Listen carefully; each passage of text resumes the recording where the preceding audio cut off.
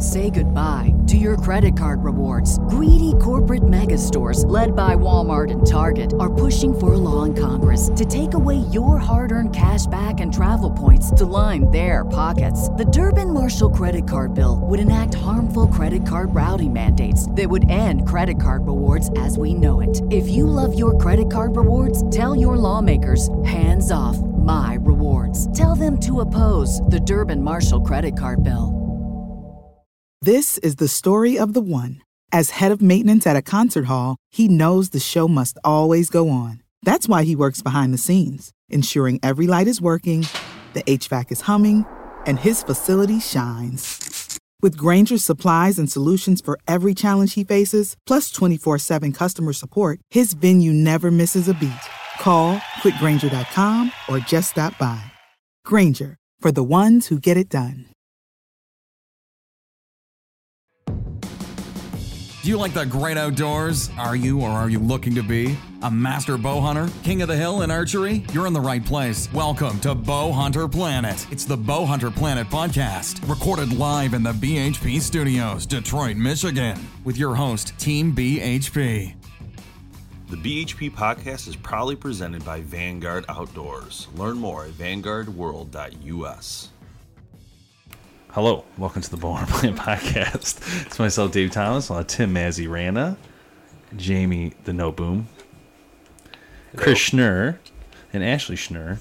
And there's some kids here too for BHP kids, but they're running around. We'll have them on later. But anyway, what we're going to start our conversation with today is, first off, Chris hit a 325-yard balloon, which is pretty sweet. Smoked it. And on top of that, he hit a target system at 356 yards, I believe.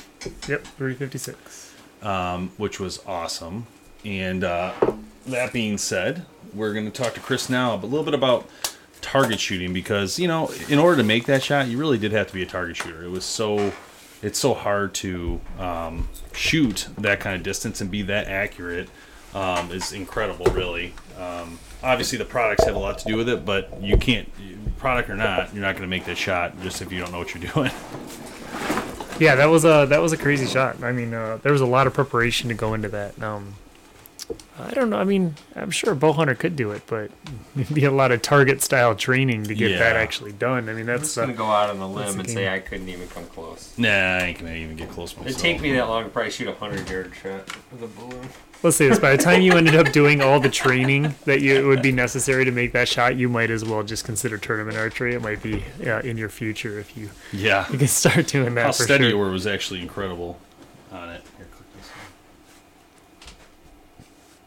But, you know, I mean, we did a lot of stuff with that. I mean, we spent a lot of time with that bow. That bow was a pretty solid setup for us to use. I thought it kind of funny when they made the comment about the arrow rest, actually, where I had that located. That was something I was actually wondering if anybody was going to pick up, and for the guys over at Bowtech to immediately notice that in the video right away was kind of a surprise. Walk us through what happened. With the whole shot? Yeah. No, with the rest. With the rest. Okay, so there's this thing called torque tuning, and in some bows it's not very necessary. Some bows it is, and some shooters it is. Some shooters they're not. Basically, what it is in my bow hand, because of the way I hold a physical bow, and the style of the grip, I induce a certain amount of torque into my grip. So with that being said, I had to actually push into the bow a little bit differently, and what that did is it caused an adverse reaction in the rest. So what I could do is I could move that rest further back and actually over the bending part of my wrist, or right over the top of my wrist, so that the torque in my hand didn't have that much of an effect on the arrow. It made it a little more comfortable for me to shoot it, made it a little bit easier to be consistent with for that shot. I mean, if I wasn't making a 300-yard, 350 or 325-yard shot, I don't think that's where I would run that rest on a daily basis. Right. I mean, looking at it, we did a lot of powder testing, a lot of spraying a lot of powder on the backs of the arrows, on the back of the arrow rest itself, making sure we weren't getting contact, and which says a lot. I mean, dynamic brace height versus static brace height makes a huge difference, and that was only 2 inches away from the string, so that tells you the dynamic brace height on that bow is actually a lot higher than I guess you would think for a 6-inch bow. It's a lot of target talk. Yeah. Sorry, I accidentally geeked out there for a second. That tends to happen. I used to fell think asleep. I don't know. a whisker biscuit. I still just woke up. I don't know. So it's farther back. Yeah, so basically the rest was closer to the string than it was to the bow. We'll just leave it at that. It's so funny in my day-to-day job. Like there'll be times where I'll be sitting there talking with a customer and we're setting up their bow, and all of a sudden you get that deer in the headlights. They're like, their head kind of tilts back slightly on their shoulders, and their head goes back, and they're like. You're like, oh, I lost you. Let me rein that back in. Let me move your whisker biscuit to the left, and your bow will shoot better. There you go. So it's not just me. Okay. Yeah, the most technical I get, like my rest, my drop weight rest, the cord kept moving on me, and it just jacks up my whole shot. So I pulled it off and threw whisker biscuit on there. I'm like, I can't handle it anymore. So I got to find a way to fix it. I usually use the little football attachment, and it just kept moving. I'm like, come see me. I can fix that. See, Keep it tie it in Yeah, I right. just gotta take it to Chris. Pull back, Yeah. point, release. That's, We got both it. Ron's bows set up like that. So I got his. He should be dialed in for sure. Yeah, I he hope should be so. good to go. He should kill something big with those bows. Yeah. So tell us, Chris, what does it take to get in target archery, I guess? But don't put us to sleep. So figure out. Right. Don't give too much Yeah. information. Don't geek out, and that's why I got Ashley here for, to not geek out. It really just has to do with the love of archery. Is really what the most important thing is. Like I've told people before, and I've had a lot of conversations about this. If my bow is ever dusty, check my pulse, and then if I'm still breathing and still alive, find out what's hurting. Because I'm always going to shoot my bow.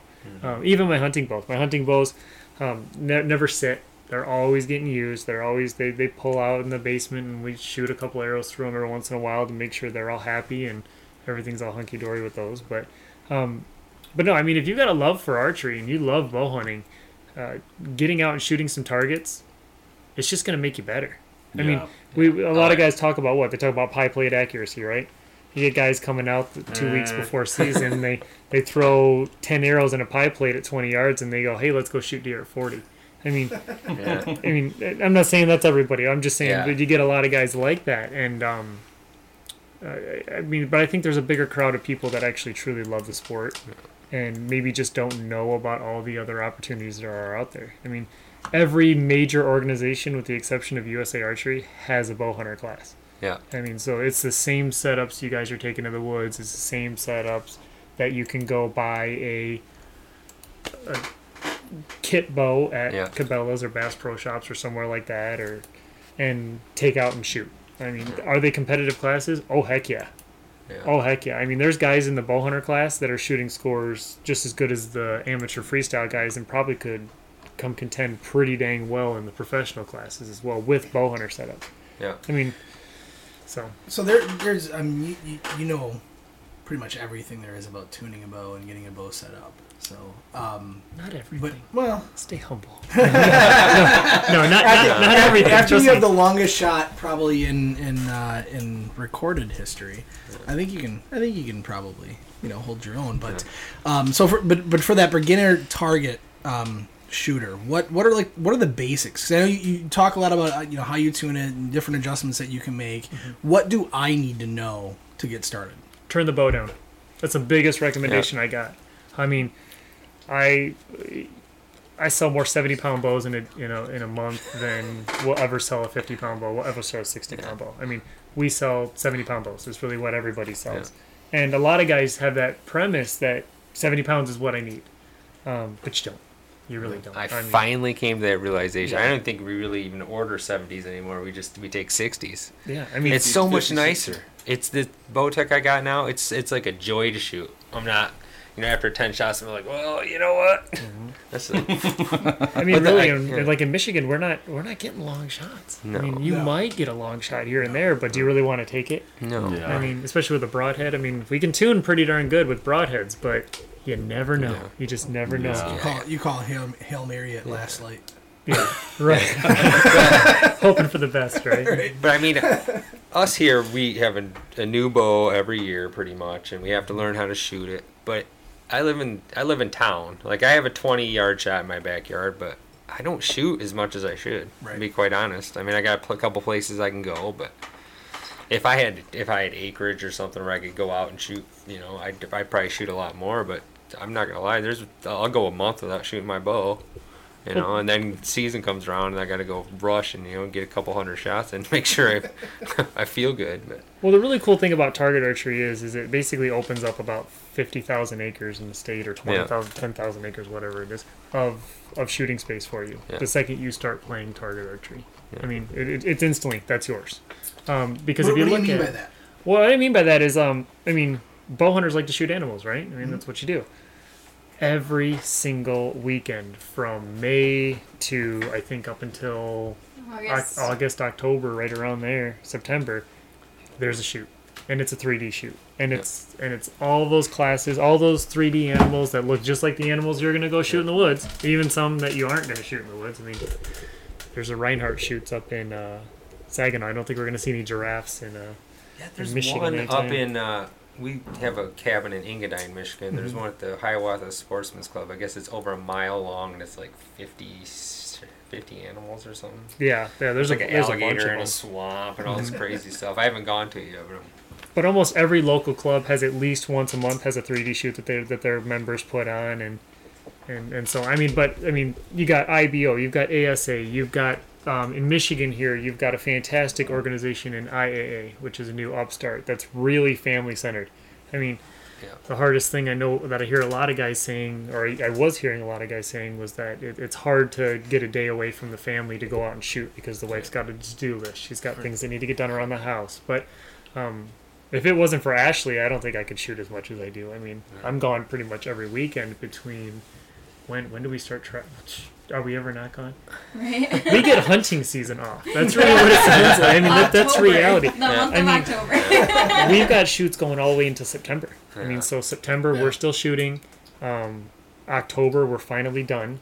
I mean, I'm still super busy with my job, but I mean, September you're getting ready for hunting season, still trying to fit a last minute tournament in. October you're hunting. November you're hunting. But December tournament season starts. I mean, we got the Midwest Open December 8th. I got to remember how to shoot a 5-spot and still try to figure out how to shoot a 3-spot target at the same time. Right. And get new arrows set up and get new bows set up and get all that. But I won't complain about setting up new bows. That is one thing you'll never hear me complain about. I love to do it. So what He is loves the to play. Yeah. and we kind of heard that earlier. I love to play with the bows. I just So what is your standard 3D shoot or tournament shoot look like? Like if I'm showing up for the first time, what can I expect? So it's really kind of cool the way 3D shoots work. So at the state and local level, you're going to show up to, let's say you go to a IAA shoot, or IAA, which is International Archers Association, I believe is what it stands for. So say you go up to that shoot, and it's your first time. You're going to tell them it's your first time. You're going to tell them you've never done this before. Yeah. And they're going to put you with a group of guys, then you're going to have so much fun. You're going to be addicted because that's what they're trying to do. I mean, every organization wants to grow their organization, so they're going to make sure you're going to have fun. So here's what's going to happen. You're going to come in, you're going to pay your $20, $25, which is what a tournament costs really for 3D for your standard events. And then you're going to probably wait about a half hour to an hour. And basically what that is, there's practice bales for you to shoot at, maybe some practice animals for you to shoot at, but there's always an area for you to practice. They'll get you in a group of 4 to 5 guys, send you out. You get to go play, shoot, 30 targets? 30 to 40 targets, depending on the event. And then from there, they kick you out. They say go home. Maybe you stop, have dinner with a group of guys you made some new friends with, join some Facebook groups, and then next thing you know, you're there every single weekend, and your wife wonder what happened to you. I mean, that's really but what it boils whenever down there's to. somebody new, they always get excited. Everybody's always excited to see somebody new and introduce them to the sport and the tournament. The other age classes, or how does that? Yeah, it's really divided. So I mean, there's division among like the type of equipment you're going to shoot, the class you're going to shoot, the distance you want to shoot. I mean, your comfort level in the sport. I mean, they've got classes like that are called Bow Novice, which is a known yardage class out to 25 yards. So I mean, you have a 25-yard max. Like you will not shoot a target longer than 25 yards. There we go. So now you hooked me. Yeah, and I mean that's even a course that you literally walk up to, and I can throw the arrow at it. You could throw the arrow at the target, but I'll tell you again, it's a tough class. There's guys out there that are gonna clean those courses. Now, cool thing is most of the organizations are really, really good about kicking you out. I mean, they'll say, hey, you've been in bow novice now for 2 years. Congratulations, you shot really, really well. Welcome to bow hunter class. There's 300 guys waiting for you because they've been hearing about you in bow novice. Tim ain't leaving. Yeah, but, Make me. but no, I mean, they do a really good job of that. And even those guys that are down there competing in that class, they love it. I mean, you're walking that course with a rangefinder. So you're walking up to a target. And what I always tell people is, even the guys that are shooting those classes when they're just starting, walk out there with a rangefinder, but before you click it, guess that yardage. Because later on, you're going to need to. And when you get into like Open Pro now ASA, you're getting a huge growth in the known pro class. I mean, that was huge when the sponsors started throwing money into that class for contingency and stuff. But you're getting tons of participation in known yardage classes. And go out there with a rangefinder, click it. Hey, you don't have to worry. That was one of the things that kind of got me off 3D for a while, was the fact that I can't see yardage. Like, you can tell me a target's 20 yards away, great, I'll set my sight to it and I'll nail that thing. But you tell me to guess it, I'll guess it wrong every time. I love my clicker. Yeah. So I guess another thing that I've noticed, and it's probably a reason that a lot of people don't get started, is that they don't feel comfortable going into a pro shop. You know what I mean? They feel intimidated. You feel like you're going to walk in there, because I've experienced it actually. You know, some shops you walk in, and if you're not buying a $1,000 bow, they don't want to talk to you. If you ask a question that, you know, is kind of dumb quotations, you know, they're going to make you feel stupid. So, By talking tech. Yeah, no. By guys like Chris that show up. So we're talking about dynamic sight and talking about Archer's Paradox. You know, not everybody can afford a $1,200 bow. So, you know, Right. what can I get for like $400? You know, Right. I think people need to do a better job of inviting everybody in. Yeah. Not every bow needs to be 70, like you're saying. Right. There needs to be some 40s, 50s. Not everybody even knows their draw length, or even how to measure their draw length. Nobody knows their draw length. When you're starting, nobody knows your draw length. I mean, you can't walk in and be like, oh yeah, I'm pretty sure I'm a 29.375 inch draw length. No way. You can't do it. So how do you measure the draw length appropriately? So this gets really... I'm Well, going here to we keep go. this That's- short. I'm sorry. I wouldn't be Listen, surprised if I'm mine's sorry. off. Yeah, let's cut to the commercial. We'll come back at the end. I did the arm length divided by 2.5 or something, and I've always shot 29. Well, that's exactly it. It's you take your arms, you stretch them out to your side, relax. You don't reach. You just kind of stretch them out to your side, and you divide that by 2.5. And whatever that number is what I will call your starting point. I mean, because it's not your draw length. I'll tell you that. Because if I do it, I measure at 29.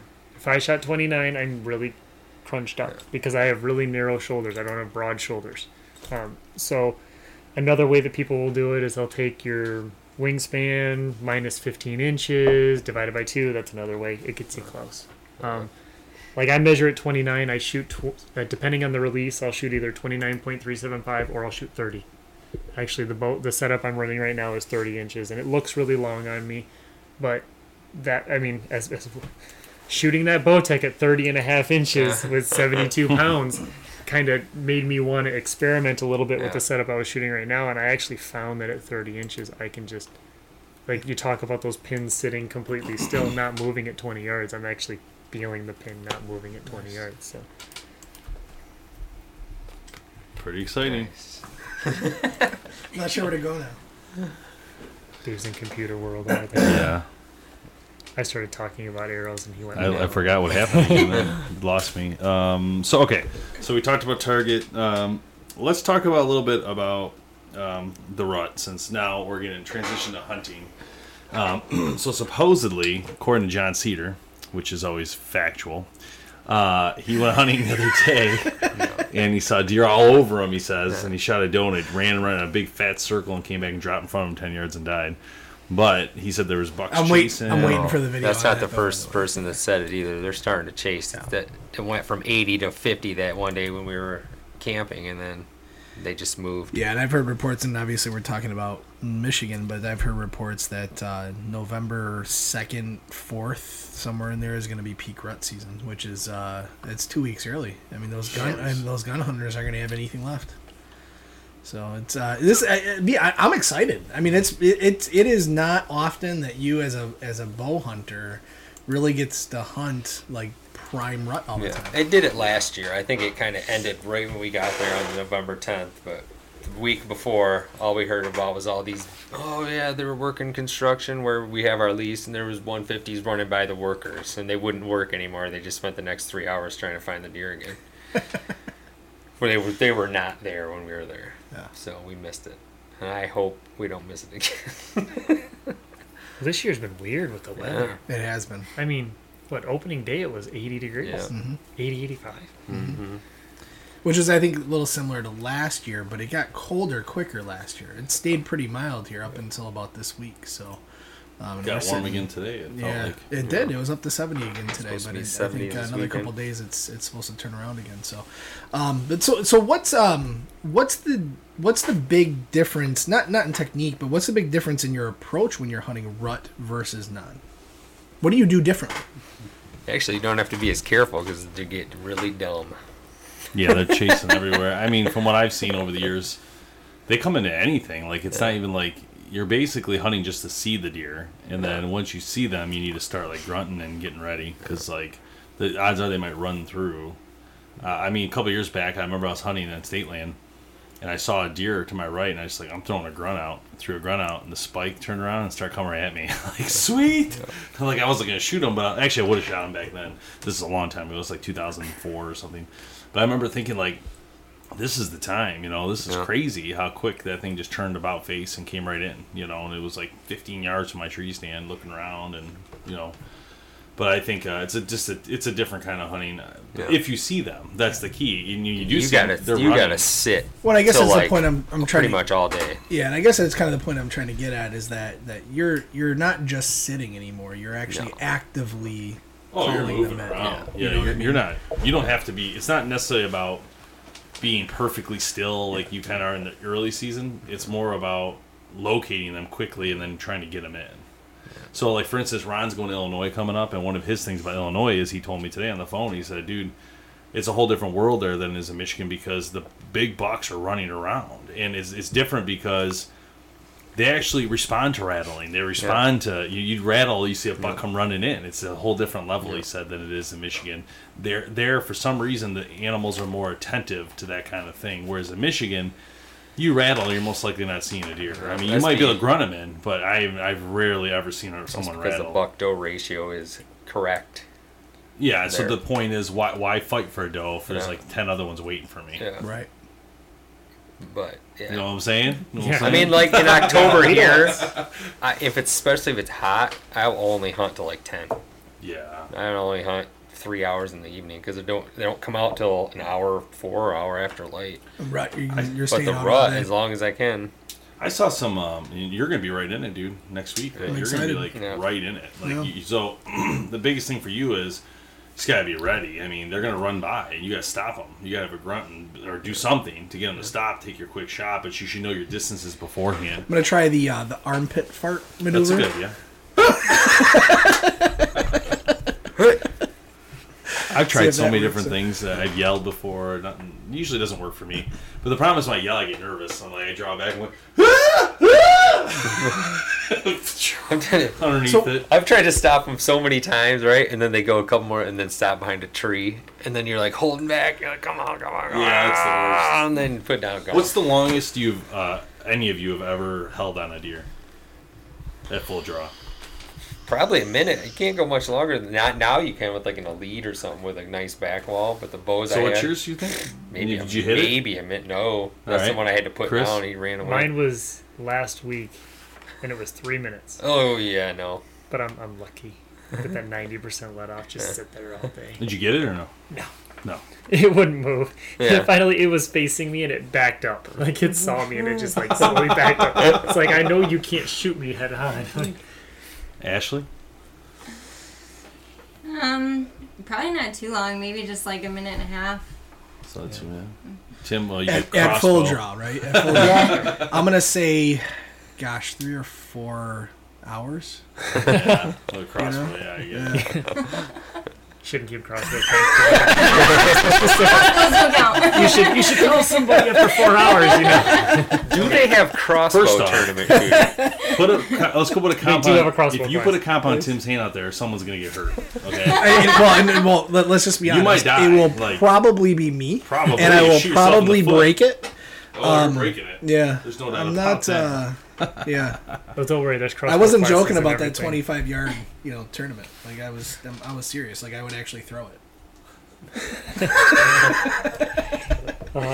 He's got one of those little recurve crossbows out there. Pulling it back with his hands, shooting it, pulling it back again. Is that a Nerf gun? Yeah.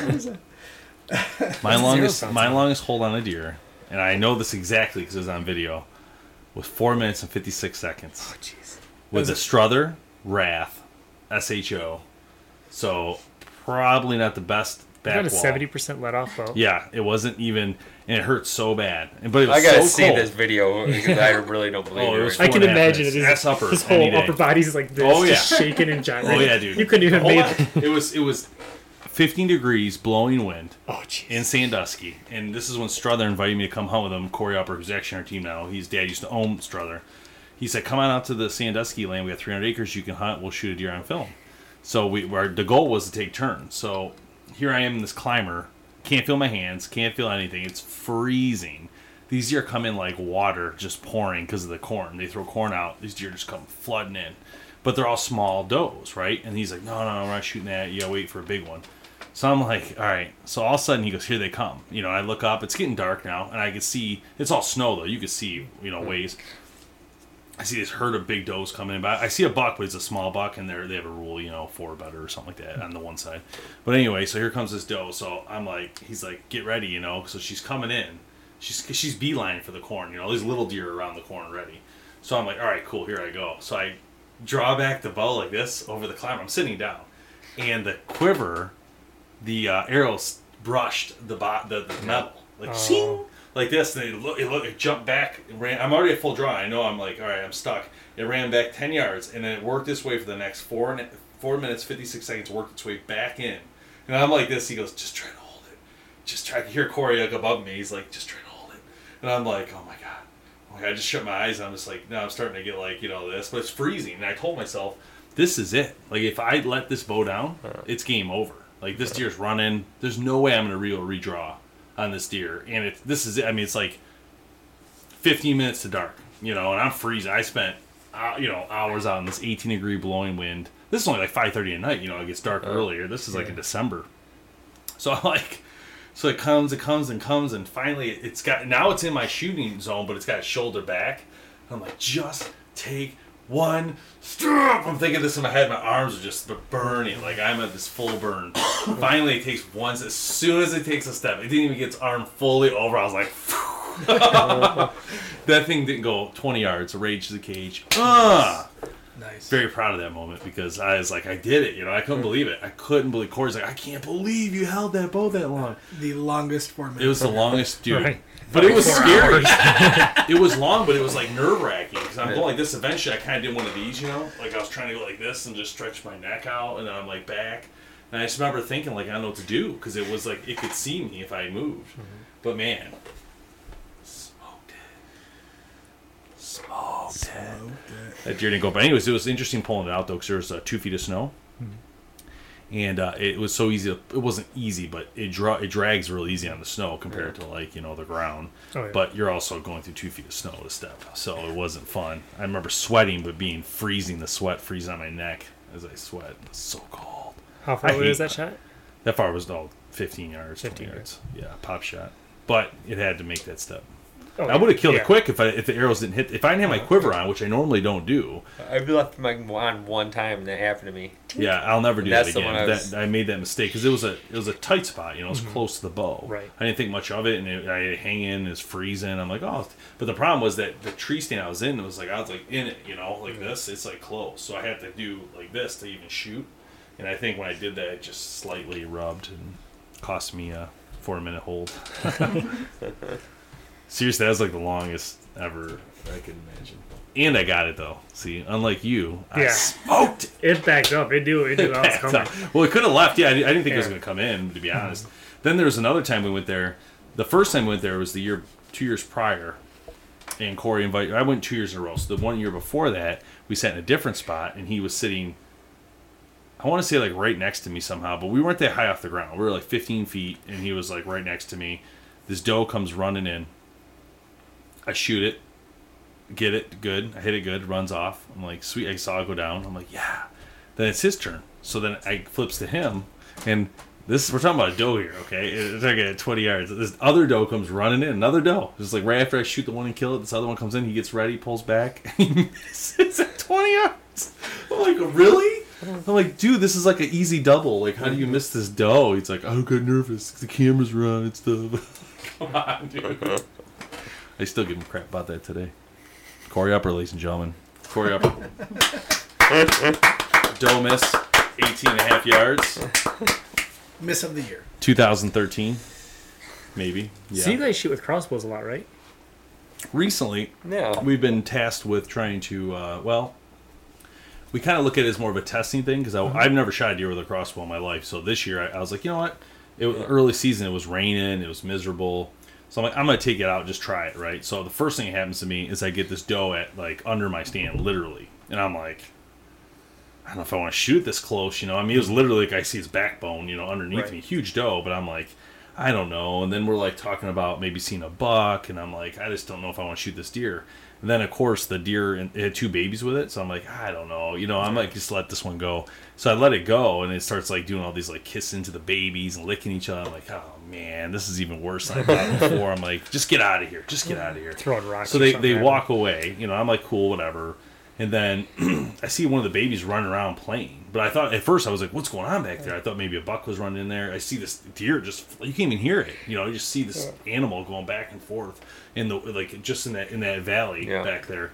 I could see it just come up the ridge and down the ridge. And it was like, it was kind of cool. But I was like, man, but you couldn't even hear it. That's why I thought it was interesting. I could see it moving, but I couldn't hear it. It's just grass back there. So. But anyway, so then the next day, I said, well, if I see a big doe, I'm going to shoot it, but I don't want to bring it when it's got 2 little babies with it. So the next day, it started raining, like hard. So he's like, you going to the ground blind? I'm like, yeah, I'm going to bump out to the ground blind. So I'm in my stand. I pack up cameras, everything, and I get down, walk the edge, which it was raining and windy. And so it was so loud. Like, I just spot and stop with a crossbow. It's amazing what you could do with a spot and stuff. Yeah. Like, I'm just like creeping like down the edge, and I'm like one step at a time with the wind, and nothing happens. So I get into the stand, I set up, and I'm just about to watch a Netflix show, and I look up, there's a deer already on the pile area where there's corn and stuff. I'm like, what the heck? And it's this huge doe. I'm like, really? So then I grab this Vanguard shooting stick, and I move it over. I put the thing on it, the bow, and I'm looking at it, and I'm like getting ready to shoot it, and I'm like, I better make sure it's a doe. If this is a button buck, I'll never hear the end of it. So I'm going to double check, right? So I come off the scope, and I'm looking, and of course it looks right at me, right? It comes up and it looks right at me. I'm like, you gotta be kidding me, right? I'm like, there's no way. I'm like, you know what? I'm going for it. I'm just going to scope it and fire, right? As fast as I can. So I scope it, and I see it put its head down. I'm like, oh, I'm good, right? And then I knew it was a doe then. I mean, it had this big nose and everything. So I'm like, as soon as it put its head down, I was like, ping. And I swear to God, dude, that thing went right through that deer, hit the tree before it even moved. That's how fast. I mean, it was an Excalibur microsuppressor, just pummeled right through that deer with was I using a dead ringer? Dead ringer. That one's a dead ringer, mechanical, and the backside was like huge gash, blood everywhere. So here's the big question on the Excalibur: how heavy was your tip? The broadhead. 100 grain. 100 grain. It was only, Well, I shouldn't say that. We were practicing out to 50 yards. Yeah. And I had 100 grain. I was smoking dead. I could hit a freaking quarter at 50 yards. I always thought it was funny. They come with 150s in the package from the factory. But do they come with 150 and 100s? No, only 150s. You sure? I swore I saw. All the suppressors I built. Well, maybe because it's a small arrow. Yeah, it's like a 16.5. Yeah, that's what I'm saying. It's way smaller than average. But I'm using a Luminox, so the weight adds. Yeah, you're probably adding a lot of weight to it with the Luminox and stuff. But that's probably the difference. Yeah, because when I was talking to them about it, and they said the 150s were making a huge difference, but I don't know. Well, probably because I had the Luminox. Yeah, Luminox probably makes a huge yardage too, though. I mean, how far was your shot? Mine was 18 yards. Yeah, if you're shooting closer. But I was shooting 50 when we were practicing, no problem. That thing had to be cooking. What, those are 355? Oh yeah, it went full speed. I'm using 100 grain on the Katana, and I mean, They're fast. I'll be honest though, I was impressed with the dead ringer. It was still usable. I could have put a new ring on it and still used it. I couldn't believe it. I'm like, wow. But, Now, would you ever reuse the bolt though? Because I wouldn't. I would. Yeah. The bolt. I've It's like, had- you can I've check had- it over. I Well, have. why you think a fracture issue? Well, I've had that happen. See, I'm not a reuse the broadhead kick. Well, we type of generally guy. don't reuse things here, but I mean, because we have so extra. much, but- we don't. If we were buying it, we'd reuse it. That's for sure. But yeah, I mean, you don't have to do that. It's up to you. Some people keep them as trophies. Like Ron has every arrow he's ever killed a deer with. It's pretty cool looking. Actually, it's huge. I kept the one for my bear. Those are pretty couple durable arrows too. I mean, the ones that are coming, what they're using Easton bolts. Yeah, all the theirs Firebolt, are, the Quill, and the Diablo are all made by Easton. So Yes. they're tough arrows. Yeah, they're not like a normal carbon. They're like a texture over or something. I think they have like a micro finish or something like that. Like some of the target arrows, like the Carbon 1 that Easton makes uses that as well. I had this year wasn't Excalibur. I had a Crossman that I was playing around with last year, and I took it out this year. And the first shot, and I check all my bolts because you don't want to mess around with them. They kind of feet per second and everything. And the first shot, the bolt broke, and it snapped the string and the Crossman and all that. So that's after that, I just decided I'm never reusing another bolt that I've shot previously. Well, the problem is with those crossbows, you have to shoot them but you don't have to shoot the Excalibur. You can back it down. Oh, absolutely. Right. Have you done that? Have you tried that? It's Yeah. awesome. No, this is when. Well, what I'm suggesting is the problem is you always have to shoot a bolt, and sometimes you shoot in the ground, but that's stupid because I broke so many hitting rocks. On top of, if you don't check your tongue, it could slip forward and you could go underneath it. Yeah, well, I guess what I mean is I won't ever shoot a bolt that I know I shot through something. Like if I'm just target practice, I mean, I'll reshoot that all day long. Well, yeah, I mean, I think if you shot a bolt into the woods, it'd be stupid to reuse it if it hit trees. I mean, not even if it just bounced off them, it could probably structurally fracture it. But you're right, that's odd to happen, but it could happen. That's why I like the decocking bags. Because you can, with those the are... Excalibur, you don't have to. With those you don't have to, It's sweet, same with Striker, but that's their own patent technology. No one else has that, so you have to shoot the other ones, which I think sucks. You have to shoot them because... Well, there are more crossbows now that are... Well, if you have like this kind, you could go backwards, right? The hand crank. Some with you the can hand crank backwards. Some of them you can. 10 points you can't. 10 points you can't. You can break the... the AccuDraw or whatever it's called. Yeah, I've had a couple of those this year I've had to fix because... people have shot with the AccuDraw still on it. Ouch. Oh. Ouch. Wow, that hurt their arm? It spin? No, they don't know. The AccuDraw, they pulled it out, left the crank assembly, they have like a U-shaped slide. They'll crank it up, leave it in there, pull it out, and then they shoot it, and then it just breaks it right out. No way. Jeez. Yeah, crossbows, you gotta be careful, man. I saw one dude's thumb get cut off. Yeah, that was somebody just posted one online. Yeah, I saw it. It was that. so disgusting, but I think you gotta be... That's what I do with the kids. I make them shoot it like it's a 50 cal and put their hand back one hand by their face. the other, and they wear goggles too. Yeah. But yeah, you gotta protect yourself with crossbows. They make me a little nervous, to be honest, especially these new ones are so powerful, 420, 400. The longer ones like that one. But yeah, you get into those powerhouse, especially the compound ones. They make me more nervous than the Excaliburs. The Excalibur, I feel like you gotta protect your hands, but I feel like there's not much to break on it, so. The odds are it's not going to break, and if it does break, it's going to be the string, and then you just redo it, But you don't have all the moving parts. That's what I'm saying. The moving parts scare me more, because I mean, we've had compound explosions where things fly every direction. Cams are, we have crossbow explosions right here. We're not going to name names, but some explosions right in front of us. So I mean, second shot, crazy. So and look at what can be swinging around. That's my point. That whole thing can be swinging, whereas you're not going to have that. One was pretty scary. That was really messed up. In fact, that crossbow bolt was still in it. If it broke and everything was still in it. Yeah, we didn't know what to do. It fired, the limb snapped, but nothing happened. Nothing changed. So the bolt's still gonna explode. How'd you guys do that? Did you get the bolt out and then? We laid it on the ground, finally away from us, and then somebody came up and threw the bolt out. And then you guys dry fired it?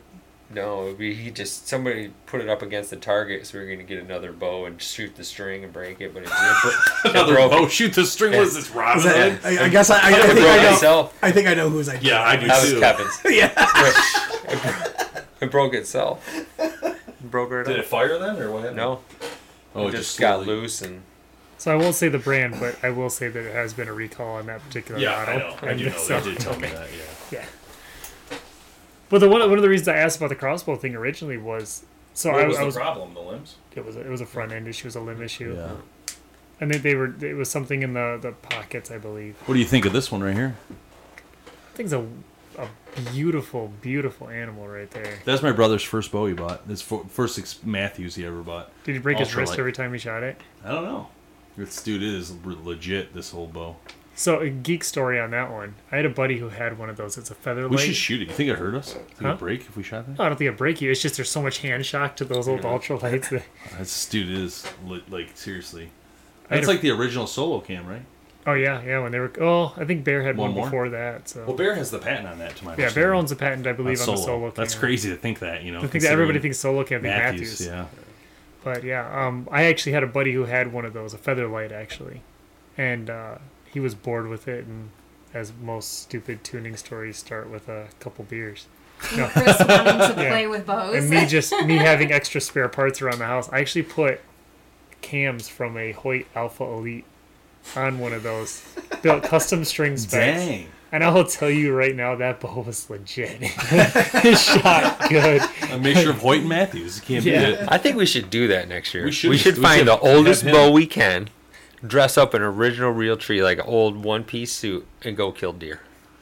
I think what we should do is have Chris do some Dr. Frankenstein stuff on some of the, Dude. some bows. We should take like a brand new Bowtech and a brand new Hoyt and a brand new Bear and put them like all together and make a mixture. Like one limb over here, one You limb think we there. could turn a compound into a crossbow? We'll call it Psycho. Probably could. You probably could. We'll call it Psycho. Well, Frankenbowie's been around forever.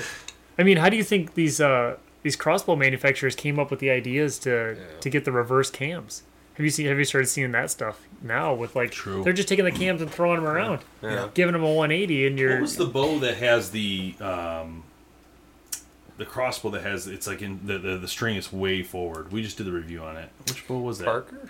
Parker It was has Parker. one, the Centerfire XXT. Yeah, the centerfire. That's the one. The string's like way forward, right? Or Yeah. the reverse. That's why Yeah. the cam's reverse, so the whole string is way up front. Which is an amazing concept. Yeah, it I mean, is. And if you look at like the way they do that, I mean, just by flipping that cam around, what do? It's a 160-pound draw weight, right? If you look at the ambusher, that's the same lineup, speed-wise. Yeah. That centerfire is so much faster, but it's the exact same poundage. So if you take that one step further, what if you dropped it down to a 140-pound draw weight? Now you're getting into the kids, women, Yeah. lower poundage guys with maybe shoulder issues. You're totally They did changing a that lot of cam little things on that bow I couldn't believe. I mean, they they sighted it in. You know, what they do, bore sighted bore it. sight at the all this factory. stuff to it. It's pretty cool. I'm like, why am I almost hitting arrows right out of the box? Oh yeah, that's right. The Parker, we're outside Yeah. the box. Yeah, Parker's just, in my opinion, they've done such a great job on the crossbow. I mean, they've really dominated. And when people pick them up and shoot them, they're pretty nice, man. Yeah. They do a good job. And I think that's one of their strongest suits is there. Their compound, they struggle, I think, but I feel like they're not trying to compete on it. You know, Yeah. they don't go head to head with a Bowtech or a Hoyt when it comes to top notch premium bows, or they're not even. Oh, and so rumor has it Hoyt's launching a new bow this year, whole new thing. Yeah, I just saw something today. Evan Williams posted something about 2018s are coming on 1024. It's going to be something different, though. Yeah. It's my understanding. Like it's I supposedly don't know, it's. man. Like I don't know about this new bow every year stuff. Like Well, no, they didn't really have one last year. They just did the Pro Defiant. Well, they did the Pro They Defiant. called so it they Pro. It updated was the Pro Defiant. Defiant. Yeah, but- remember? It's and- not a huge difference, though. Yeah, it came out with the updated cam. Or This right here supposedly is going to be a whole new look, so I don't know. We'll It see. should at least be like golf clubs and everything. When's it every coming? 2 years. 1024? Yeah. 10/24/17 is what they said the official release was. But this year's been a great year for bows, man. Yeah. I mean, there's been everybody's. Hope you all killing ready it. to spend some money. That's all I got to say. 'Cause, You can blow $1,500 on a bow Oh, yeah. and fully set up this year, and I mean, tons of companies came out with new products. It's been stupid. Oh, yeah, you're right. 1024. Here it is. Yeah. Who's ready? I think is that what they were saying in their tagline for What is it? happening with this computer? Just keeps shutting Is it off. plugged in? I don't think it's a power issue. I think it's the computer's just old. Screen just shuts off and on. Oh, whoa. Nice. Whoa. I guess I can't use that. It's something to do with that, I think. Because look, now it's fine. So here's something interesting I saw on Facebook yesterday. I was watching this video about sighting in crossbows. And I'm not a big crossbow guy, so I don't watch a bunch of stuff on it. For some reason, this caught my attention. I want to see what you guys think of this. So they were talking about what's called the crossbow 4-inch, which is that 4-inch kill zone on a deer. So they were saying taking your top reticle or your top crosshair, sighting in so that that hits 2 inches high. And then you keep moving out with your bag target or your distance until you hit 2 inches low. You mark that distance, and that's the distance that you can use that one reticle on the entire time. That's actually, you know what? That's actually interesting because it's something that you always kind of you're always wondering when you're shooting because they're so close together too. Is where do you actually put it? If I'm at 35 yards or if I'm at 25 yards, am I should be dead center, but should I be dead center? It depends how fast it is. Like, so the reticles on the katana, right, are 20, 30, 40, 50, 60, I think. Mm-hmm. I mean, if I was at a 35-yard shot, I'd just take my 30 and go just a little bit higher. Right. Because it's so fast, it's not going to matter. I've had them, though, where you have a 20-40. You don't have a 30 at all. Yeah. Well, yeah. And that's where you get, I think, in that area of okay, where exactly is that sweet point? If it's that fast, I would think your 20 would hit 30 right almost dead on. Yeah, but it's like it almost would hit within that 4 inches. So you know, like, if my spot's got a maximum shot of 40 yards, can I just put my top pin on it and just let it read? Good. That's pretty good. I like that. Because, I mean, like, me personally as a bow hunter, like, I still hunt with a target sight because I'm cheap and I won't go out and buy hunting sights. Right. And what? I know, isn't that crazy? I'll put a $500 target sight. That's too risky. You drop and break it. It's crazy. I don't know, man. I'm hunting with that Montana Black Gold sight. I'm just gonna tell you, I was so excited about that thing. Like, that's boom, we shoot 150 yards out. Yeah, that thing's on the bow right now. But I mean, and what broadhead are you using? Oh, right now, what am I shooting? I'm old school, man. I'll shoot the Muzzy 4-blade. Really? I'm a fixed You're good with the guy. fixed blade? I'm a fixed blade guy. I mean, I'm a nerd, dude. You know that. So tuning, it's yeah, I kind of knew. I'm just kidding. Yeah, I mean, a lot. I mean, the expandable definitely has its like, it's day in the light. But I mean, for me, my grandfather pounded into my brain for years, saying like his whole Murphy's Law, like anything you leave to chance takes away from you. And expandables to me just have chance written all over them. Huh. I mean, I remember I was. Tell that to the Rage in the Cage boys. I sell so many of those. It's ridiculous. Oh, yeah, it's hard to not. I mean, the thing is with a Rage, in my opinion, if you hit a deer square in the chest, it's very slim. It's not going to work that I've seen. I mean, I'm just saying 2-blade, but 3-blade, I have heard of issues in the past. I'm sure it's fixed by now, but I've never shot their new one though. I know they have some new weird looking. The hypodermics. Not that or one. talking about the 3-blade. I haven't shot it. I thought they had different design now. They have some weird flat head, like real flat. Or am I thinking G5? No, G5's got the dead meat, which is like an updated version of the T3, a better version of the T3. I'm not sure about that one. I haven't really. No, I've shot Rage a deer one time. What are you hearing at the rubber store? band broke. Did it really? And it opened. It opened. Is what? Rages. I mean, that's what you're hearing at the store? Like I mean, people... so Rage, if you look at their packaging, they changed their packaging. Used to say 2-inch cut, 1 3/4 cut, and now everything's got a big plus sign next to it. Yeah. And when I was talking to the guy about it, the rep for the area, I was asking him, like, why has everything got pluses next to it? What are you saying? Are you trying to say it's bigger than 2 inches? He said the average cut off of one of those hypodermics has been 4+ inches. Yeah, no, we just had one guy kill one with it, and 2 guys, big hits. But no, I mean, Rage has been doing fantastic. NEP is always a killer in the game. They do fantastic. Oh, yeah. What about Ramcat? Hear anything on the Ramcat? We don't have a huge selections of them, but they tend to be selling down.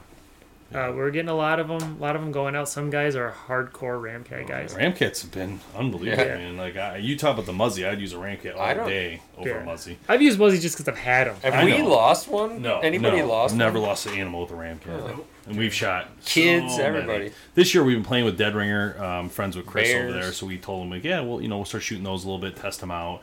So far, so There's good. some big holes of those too. Looks yeah, like big hacks. At least a 3-inch hole in that deer I shot, but you gotta be willing to take the risk and mechanical, like you said. I mean, that's what it comes down to. Rage is an interesting one to me because it is a slip cam technology type thing, so it has to slide, which makes sense how it slides. The advantage though is it slides on the front end and it comes out the back end with the same hole, so you're getting 2 holes and not in. Most of the time you see it goes in, then it opens, and then it cuts through, kills the animal, and comes out with a huge gash, whereas Rage gives you 2, which I think is what always has been the big advantage of them, and a lot of blood trail because you have blood on both sides. What happened to me, though, And it's very odd, but I shot my deer with a dead ringer, and it's an over-the-top style. I don't know which one that one was. I'm not good with names. No. It was nasty.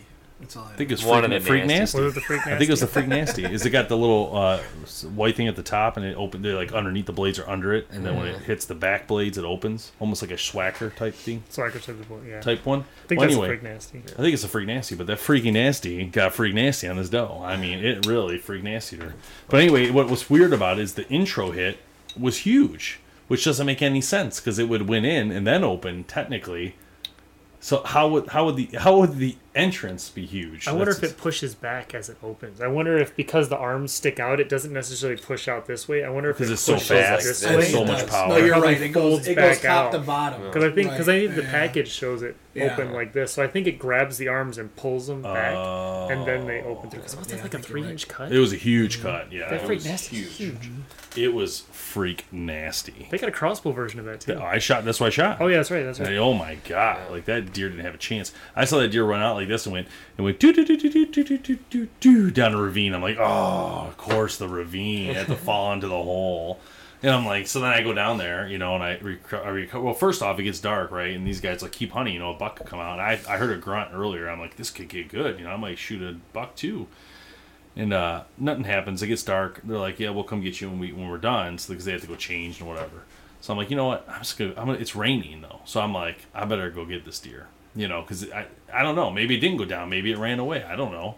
So I'm like, I better go. All I know is it went down the ravine, and I saw it go into the ravine. I don't know if it fell into the ravine or So I find what I did is I cut the corner where I saw it go into the ravine, and I start looking over there. I said, so I'm not looking anywhere near I don't care about the pile. I'm going to go over around and just start looking. It's freaking pouring, it's cold. Got my flashlight. I don't see nothing at first. I'm like, I know it's dead. I just got to find this blood. So sure enough, I find the blood, and it's just a massive blood trail. I'm like, wow. I'm like, this is what I'm talking about. So I follow it down. I go down the ravine, and I get to 20 yards max, and I look up, and it's dead right there. I'm like, sweet, right on this deer trail, blood everywhere. Like it definitely laid down like 5 years before it jumped one more time and expired. And so I'm like, that's it. I'm just gonna do this. I'm gonna gut it. I'm gonna get to work, right? I'm like, why wait for him, right? I got to do it anyway. It's not like no one's doing it for me, so Right. I'm just gonna get to work. So I set the camera up. And it's like raining. I set the camera up. I get my pack out, get my gloves on, those all the way up. I get the knife out. I start cutting the stomach. I get in. I start doing it. And all of a sudden, I'm like, done. And I'm like, they're still not there. I'm like, wow. I'm like, I'm really moving, So I finished gutting it. I'm like, I got it, turned around. I got this new harness I've been wearing for my safety harness. I had it on because I was in the tree and I came down and walked the edge, so I had it on. So it has this deer pull. Like, oh, that's cool. I was like, oh. So I remembered, because we were talking about it, pulled it out of my bag, wrapped around the deer's neck, put it to right over my hip. There's a clip, and it just clips on. And I got all my stuff ready. I'm on the camera. I'm like, well, I'm done with this. I tagged it and everything. I'm like, I'm done with all this. I go, no one's here, but I'm going to start seeing if I can get this thing out of here. I walked up that ridge, dude, with that gut. It was like nothing with that thing. I was just walking. I'm like, this is incredible. I got to the top of the ridge, start walking back towards the blind, stopped, and I was breathing heavy by then. Got the camera out, and I'm looking, and there's still no one around. I'm like, what the heck? So then they finally pull up, like literally 10 minutes later after that moment. I'm sitting there at the top. Everything's done. So I pull up, and James is like, let's do this. And I'm like, everything's done, man. The deer's right here. It's gutted. He's like, what? Did you say it's gutted? I'm like, yeah, it's gutted, tagged, everything. Let's go. He's like, sweet. We did take our time. We went and had a drink at the bar. I don't know where they went. I'm I'm like, like, bathroom. it's Did raining. you I'm ever notice, though? freezing. Did you ever Call my notice wife. every single hunting story Dave says, he's always like, it was freezing. Oh, yeah. It's like 80 degrees. It was cold. That rain was making me cold. I wasn't like cold, though. I will admit that. But I did say cold. I was a little chilled. Anyway, all right, we got to get out of here. So, thanks for tuning in to this episode of the podcast. And special thanks again to Vanguard Outdoors. Go to vanguardoutdoors.us. Oh, no. vanguardworld.us. Check out Vanguard and all their great stuff. Binos, tripods, Pioneer packs, and much more. Spotting scopes. We'll see you next time on the podcast. Thanks so much for listening to the Bowhunter Planet podcast, online at bowhunterplanet.com with your host, Team BHP. Check us out on Facebook at Bowhunter Planet. We'll catch you next time.